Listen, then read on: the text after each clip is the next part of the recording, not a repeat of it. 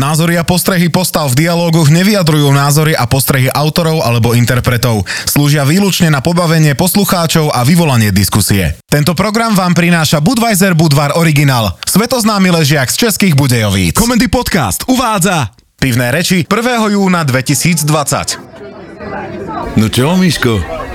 Si sa tešil na futbal? Ale vyzerá to tak, že moc tých zápasov nebude. No čo, a ty si sa netešil? Tešil, ale na nemecký a ten mi už pekne funguje. Tebe sa La Liga rozbehne 11. a Slovenská je o polovicu kratšia. No však toto je úplne na hovno rozhodnutie. To už vôbec nebude zaujímavé. Slovan vyhrá 3 zápasy a bude majster. Nemá sa o čo hrať. A Trnava, ktorá ešte mohla zabojovať o európske poháre, tak v tom skrátenom režime sa jej to bude dosť ťažko doháňať. Míško, klub, ktorý na poslednú chvíľu chce odhnať to, čo posral počas celej sezóny, ten do európskej súťaže nepatrí. Lenže kluby potrebujú prachy, aby sa trochu spamätali z toho výpadku. A keď prídu o peniaze z predaja zápasov a o peniaze zo vstupeniek, tak to budú mať asi ťažké. Ty o tom rozprávaš, jak keby sa u nás futbal prežíval jak v tej tvojej La Lige. Tam, keď klub odohrá 8 zápasov menej, tak hej, to sa bavíme o miliónoch eur. Nehovoriac o tom, že platia fakt drahých hráčov, ktorí len trénujú a nezarábajú prachy, ale tu?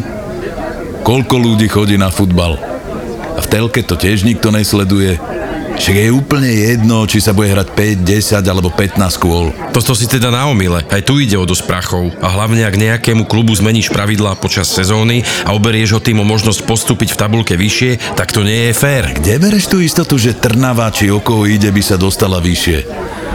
Však tí kluby, čo sú v tabuľke nad nimi, budú hrať rovnaký počet zápasov, jak oni. Čo ty vieš?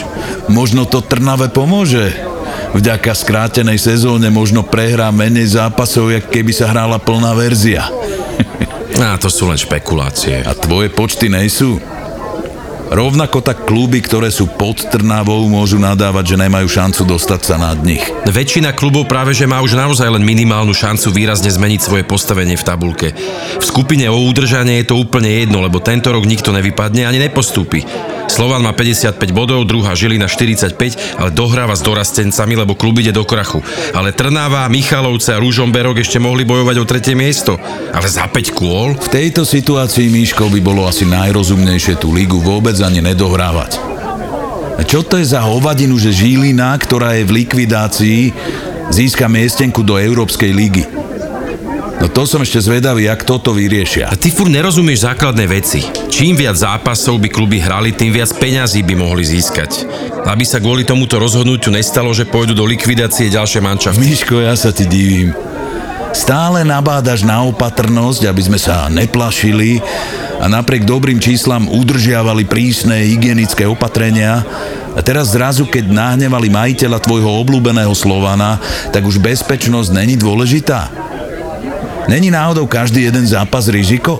Ak sa dodržia všetky opatrenia, tak nie. Hrá sa bez divákov a platia jasné pravidlá. Áno, počul som. Nesmú sa objímať po góle, nepodávajú si ruky a lopta je dezinfikovaná. To posledné ma pobavilo. Mali by ju ešte zabaliť do igelitu. To by bol fakt zážitok. Nestačí, že sa hrá pred prázdnymi tribúnami. Nemecká liga hrá tiež pred prázdnymi tribúnami a to nefrfleš. Na niektorých zápasoch dávajú kartonové 2D figuríny s tvárami fanúšikov, ktorí si za výrobu svojej osobnej makety zaplatia. Tomu vravím verný fanúšik. Som zvedavý, koľko takých nadšencov by si našiel u nás. A doriti aj s celým koronavírusom.